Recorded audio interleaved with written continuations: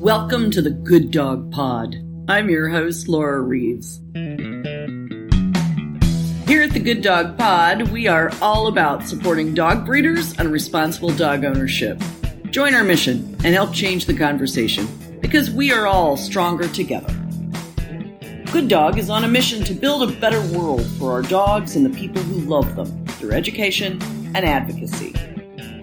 The Good Dog Pod provides dog lovers with the latest updates in canine health and veterinary care, animal legislation and legal advocacy, canine training and behavior science, and dog breeding practices. Subscribe and join our mission to help give our dogs the world they deserve. Welcome to the Good Dog Pod. I am your host, Laura Reeves, and we have a very fun show today here at the Good Dog Pod. We are all about supporting dog breeders and responsible dog ownership. Good Dog is on a mission to build a better world for our dogs and the people who love them through education and advocacy.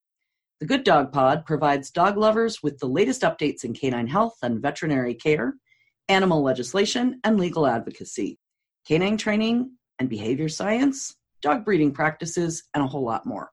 Subscribe and join our mission to give our dogs the world they deserve. So today we are speaking with Judy Stella, who is Good Dog's head of standards and research, and also Gayle Watkins, founder of Avidog. And we're going to be talking about the summer of socialization. Isn't that right, ladies? Yep. Excellent, excellent, excellent. So Judy, I'm going to have you get started and give us, kind of lay the groundwork for us, right? Why is socialization important? What does it mean? What does it entail? And then we're going to talk to Gayle to give us some information on specifics. So you go, girl. I'm really excited to be here to announce the launch of Good Dog University powered by Avidog. So this is our new initiative to provide evidence-based, high-quality continuing education to our good breeder community. And the first course that we are offering is Savvy Socialization, New Thinking on Making Great Puppies into Great Dogs. So this will kick off our summer of socialization, and it's meant to bring awareness to the importance of behavioral health. So to date at Good Dog, we've been focused on physical health, especially pre-breeding screening tests for heritable diseases, because we want to be sure that we decrease the risk of producing puppies with inherited health conditions. But that's only part of producing sound puppies that will be lifelong companions and remain in their homes. Behavior is at least, and I would argue more important to dog welfare and the maintenance. I'd agree with you. Yes, to the maintenance of the human-animal bond. And so this is a topic that's really near and dear to me. My graduate studies focused on behavior and animal welfare, and much of my research to date has been focused on animal behavior. I spent a lot of time in veterinary clinics and shelters, and I've seen firsthand the lifelong consequences of behavior problems and how negatively they impact not only dog well-being, but also humans that live with them. So dogs have to be a good family members, right? They have to be good citizens in their communities. And it's well documented that undesirable, abnormal, or nuisance behaviors as perceived by the owners are poorly tolerated. And if they're left untreated, they may become dangerous. So poorly socialized, fearful dogs are at increased risk for biting, rehoming, and relinquishment to shelters, and in some severe cases, euthanasia. So just to put this into a little perspective, like how big a problem this is, it's estimated that anywhere between 62 and 90 million dogs live in U.S. households, and those estimates depend on the methodology used to calculate them. And about 4.5 million people are bitten each year. These are CDC statistics. 20% of those dog bites require medical attention. Anywhere from 150 to 200,000 children under the age of 14 are bitten each year. And dog bites account for about a third of all homeowner insurance claims. And each claim averages about $37,000 per dog bite.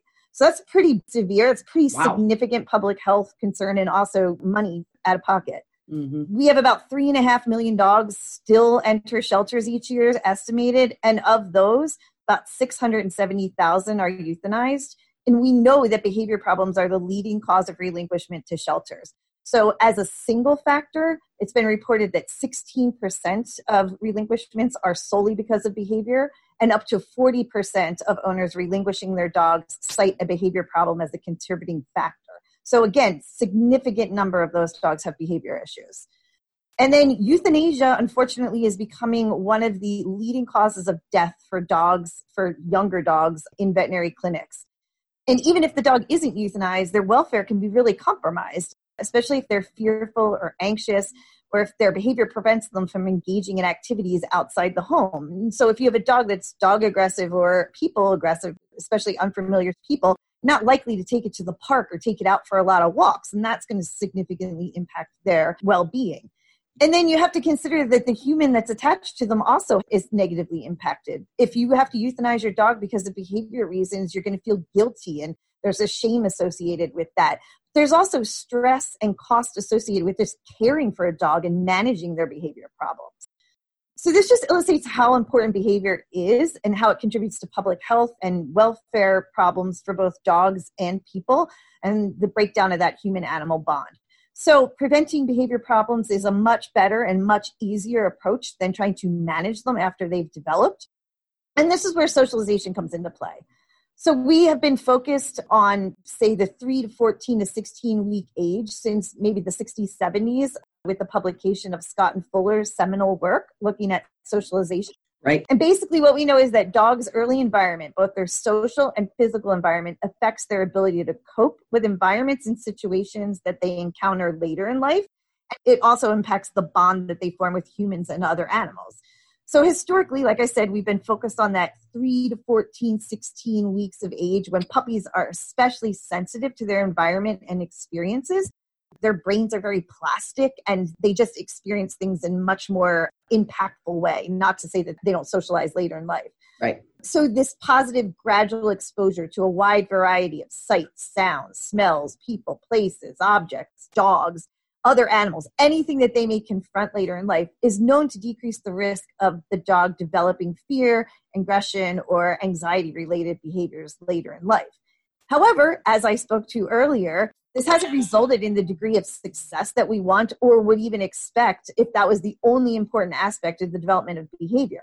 And so this is where Gayle and her new approach and thinking on socialization enters our story. So I'm going to let her discuss more about that. And Gayle, I think that this is so important as a breeder myself, as you are.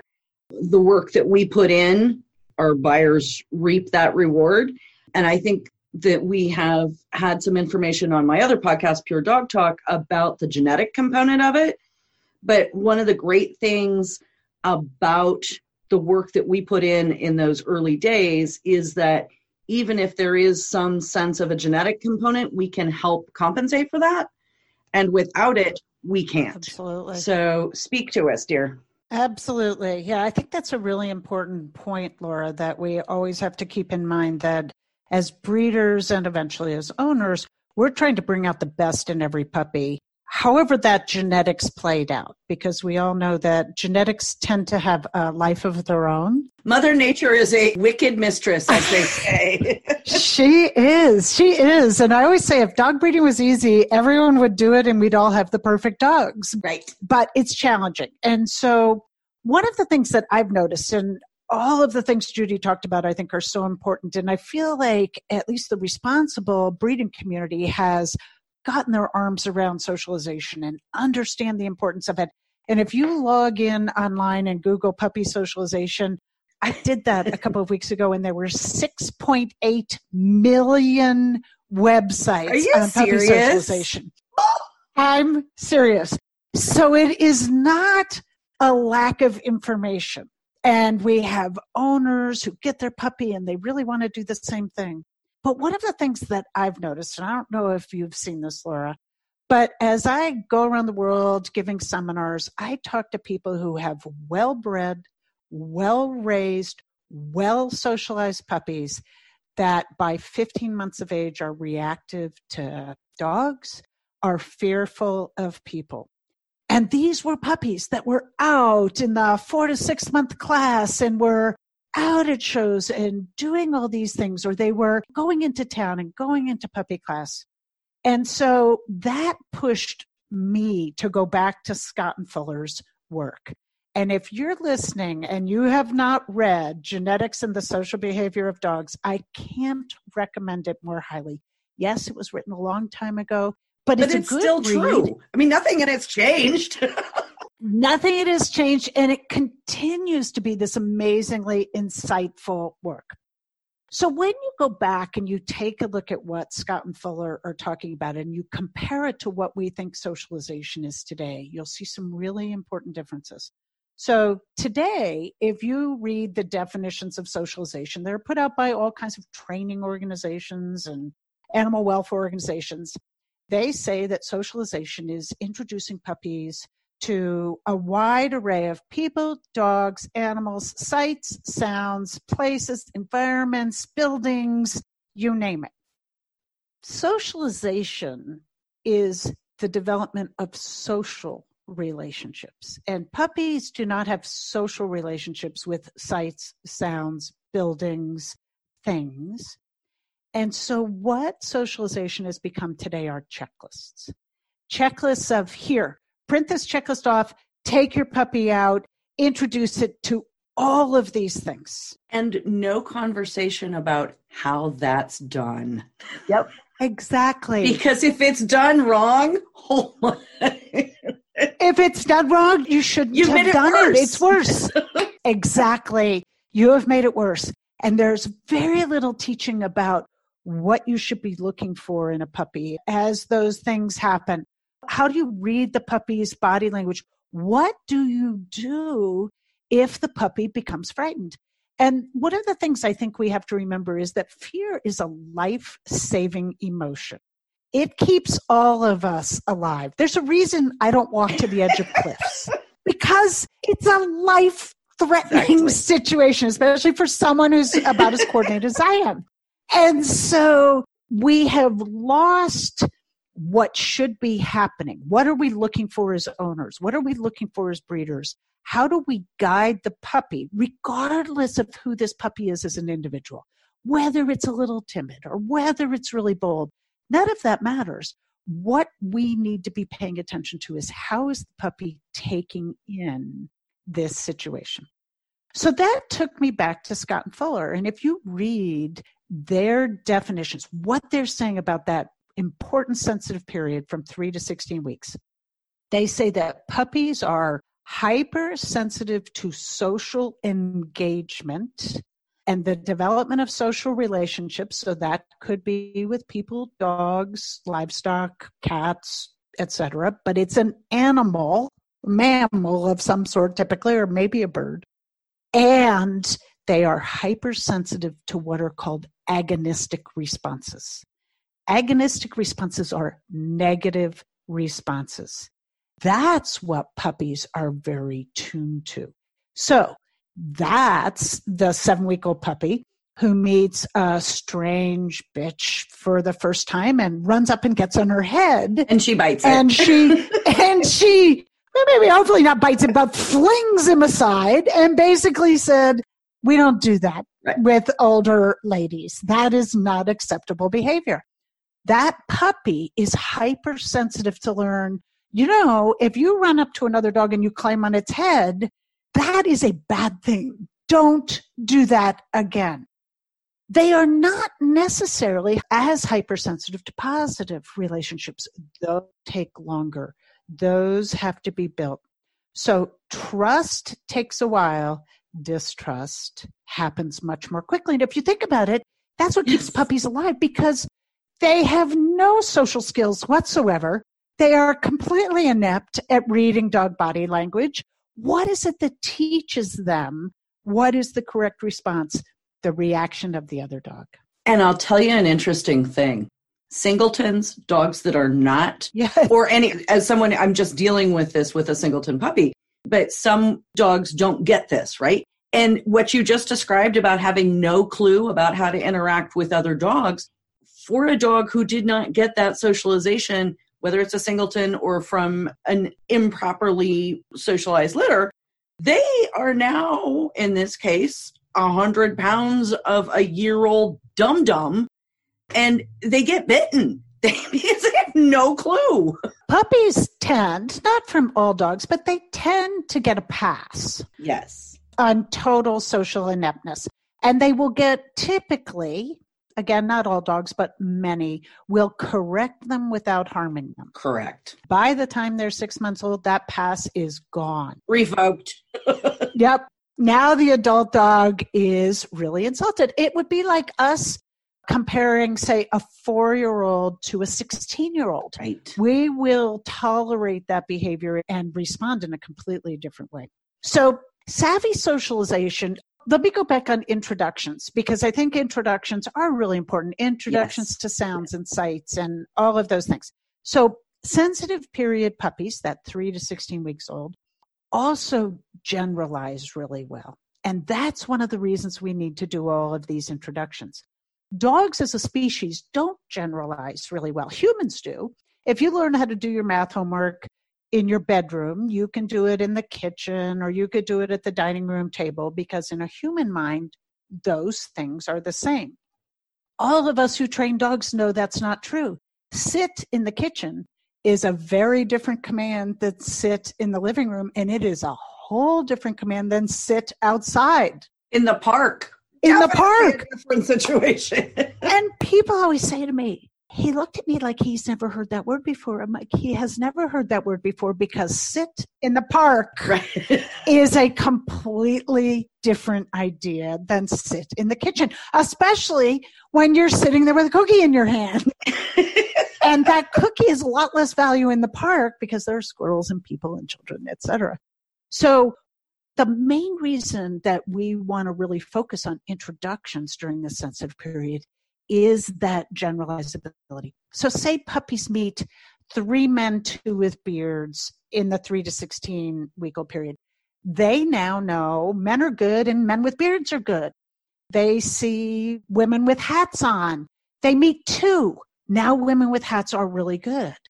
At 6 months, they may have to meet 12. And by 2 years, they may never generalize. Everyone is individual.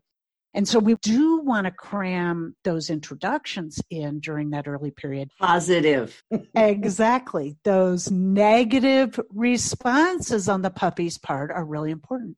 So fear is an emotion, and sensitive period puppies are strongly tuned to their emotions. And so that emotion of fear hangs with puppies a long time. So we want to make sure that those introductions are positive for that individual puppy, not for your last puppy, not for your puppy you had when you were a kid, but for the puppy that's sitting in front of you. And so our focus in savvy socialization is what breeders and owners can do to build trust in their puppies. 4 types of trust. Absolutely the most important one, trust in people. Most important people in that are their people, you, your family members, and the puppy's caregivers. So it's going to be the vet, the groomer, etc. But other people also need to be a part of this, but it's like concentric circles. Mm-hmm. Then they have to have trust in their environment. And in their environment, that includes dogs, but that's the diciest one. We got to be really careful there. But that's the sights, sounds, places, horses, cats, whatever the puppy is going to see in its lifetime. Then they have to have trust in expectations of them. Typically, it's going to be our expectations of them, but it'll be caregiver expectations, the groomer, the vet. Those are really important, that the puppy knows what's expected of him and can do it, can give what we are expecting of them. Mm-hmm. So I always say that potty training is a really good example of what you manage until they can do. And if we punish them early when they can't do it, now we've breached that trust. And then the last one is trust in themselves, because that's what builds resiliency, courage, and confidence. Exactly. And that breeders can do a lot of, and owners can do a lot of. So our program is built around how do we build those 4 trusts in puppies, starting with people, starting with us, and then introducing them to the world while always paying attention to their reaction to what is happening. If they are afraid, we should avoid doing two things. We shouldn't keep pushing them, and we shouldn't take over. Because if we take over, now the puppy doesn't trust himself. The only way he can be strong is when you are there. So now we get separation anxiety. We get aggression in yards and things like that. I think that what that to me is when I tell people, don't goo-goo that puppy. Yep. If it just reacts to something, hush, be quiet, and let the puppy figure it out itself. Exactly. And breathe. Just breathe. Yes. And don't be embarrassed. The other aspect of savvy socialization is it goes beyond 16 weeks. So we know that the juvenile period, which is from 16 weeks until the puppy becomes an adolescent, which is breed specific, and adolescence are really important, informative times in a puppy's life. So in the juvenile period, their brain starts consolidating. It changes a lot. It is less sensitive to agonistic behavior. That's when they can really get themselves in trouble. And then adolescence, this is where true fears come out, fears and aggressions. So we'll get location aggression naturally in adolescent dogs. Breed specific, most Labradors aren't going to give you a lot of that, but German Shepherds, Malinois, a lot of those breeds, they've been bred to do that for years. So if we're not prepared in the adolescent period to continue to clarify for them what appropriate behavior is, now we get fence fighting. Now we get dogs that are aggressive at home. Now we get car aggression, crate aggression, things like that. We get location sensitivity where puppies become hyper attached to their home turf and are less comfortable in the rest of the world. It's a really natural process. We have to be prepared for it. And then the ever-present fear imprint periods, which I find people are always surprised. I did all this socialization. My puppy was a rock star, and at 12 months, suddenly it's afraid. Yep, that's what happens. Yep, it's a dog. Living it. Love those teenagers. Oh, my God. Both humans and canine. Yes. But it's really natural. And if we don't have the right reaction, now we get those negative emotions in the puppy, and things can imprint for a really long time. So that's basically the underlying philosophy in providing not necessarily a completely new perspective on socialization, but perhaps an expanded. On the one hand, we're going to socialize our puppies and develop our puppies through 15 to 18 months of age until they are adults. See, I think that's really fabulous, Gayle, because on Pure Dog Talk, we talked about Avidog and some of the very baby steps. So the newborns and those things that really blew my mind. And I'm a dog breeder since I was 7 with my family. So those were really great pieces of information and added to my knowledge. And this to me takes that and just, as you say, expands it out to the dog owner instead of just the dog breeder, gives them the same type of structured ideas and ways to manage that people just don't have. And I think helping people learn is oftentimes even more important than helping dogs learn.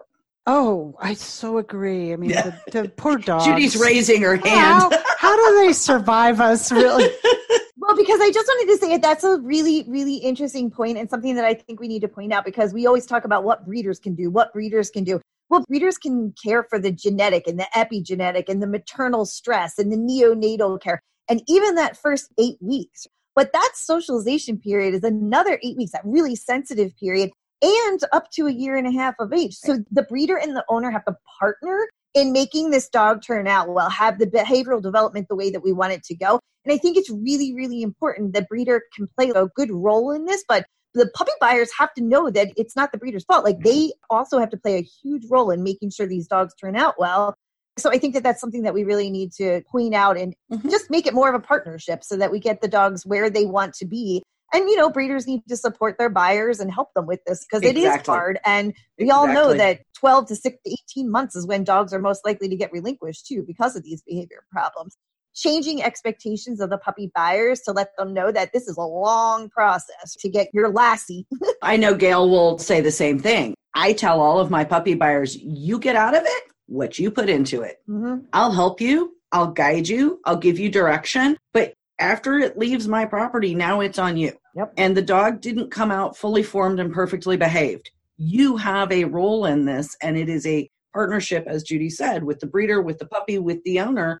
We're all kind of a team here. Mm-hmm. And that poor puppy can get some pretty heavy-duty expectations put on it without some of the training that you're talking about here with the savvy socialization, Gayle. And if you're the owner and you think, oh my gosh, my puppy has to meet 15 new dogs before he's a year of age, and there's no real screening of those dogs, it's a recipe for reactivity. It is an absolute recipe for creating reactive dogs. Yes. And I suspect you all will agree with me that dog parks are a huge nightmare. They play a huge role in this reactivity because no one's looking at the puppy, at the dog.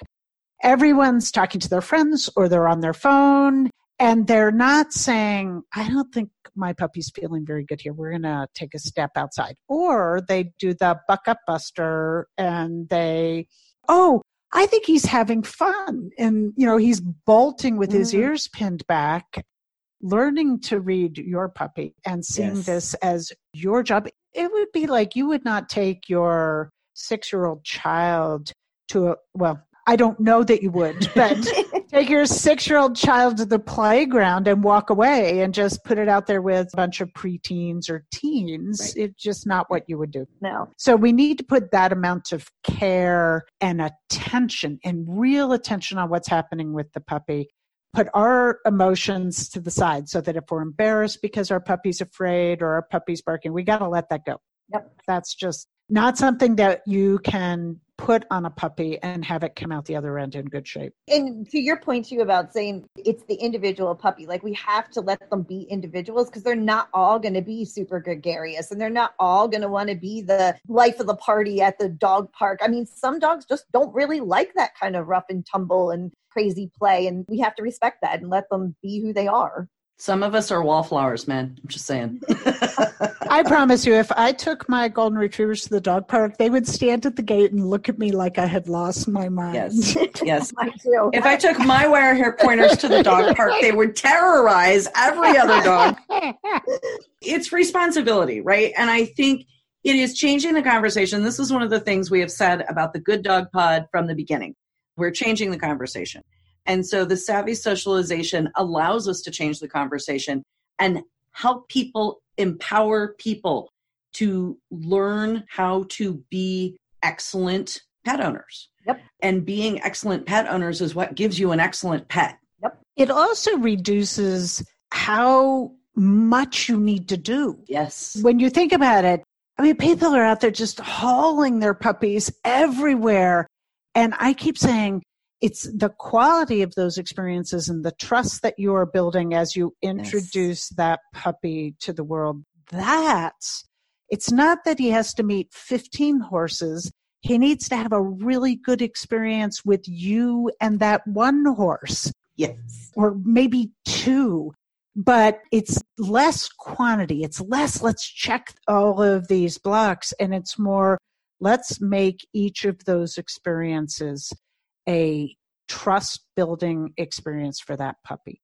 Absolutely. That's what will give us better dogs. Because even that timid dog, let's say you're not the life of the party, but you're with your owner, and your owner says, hey, bud, it's safe. We're in this together. We're good.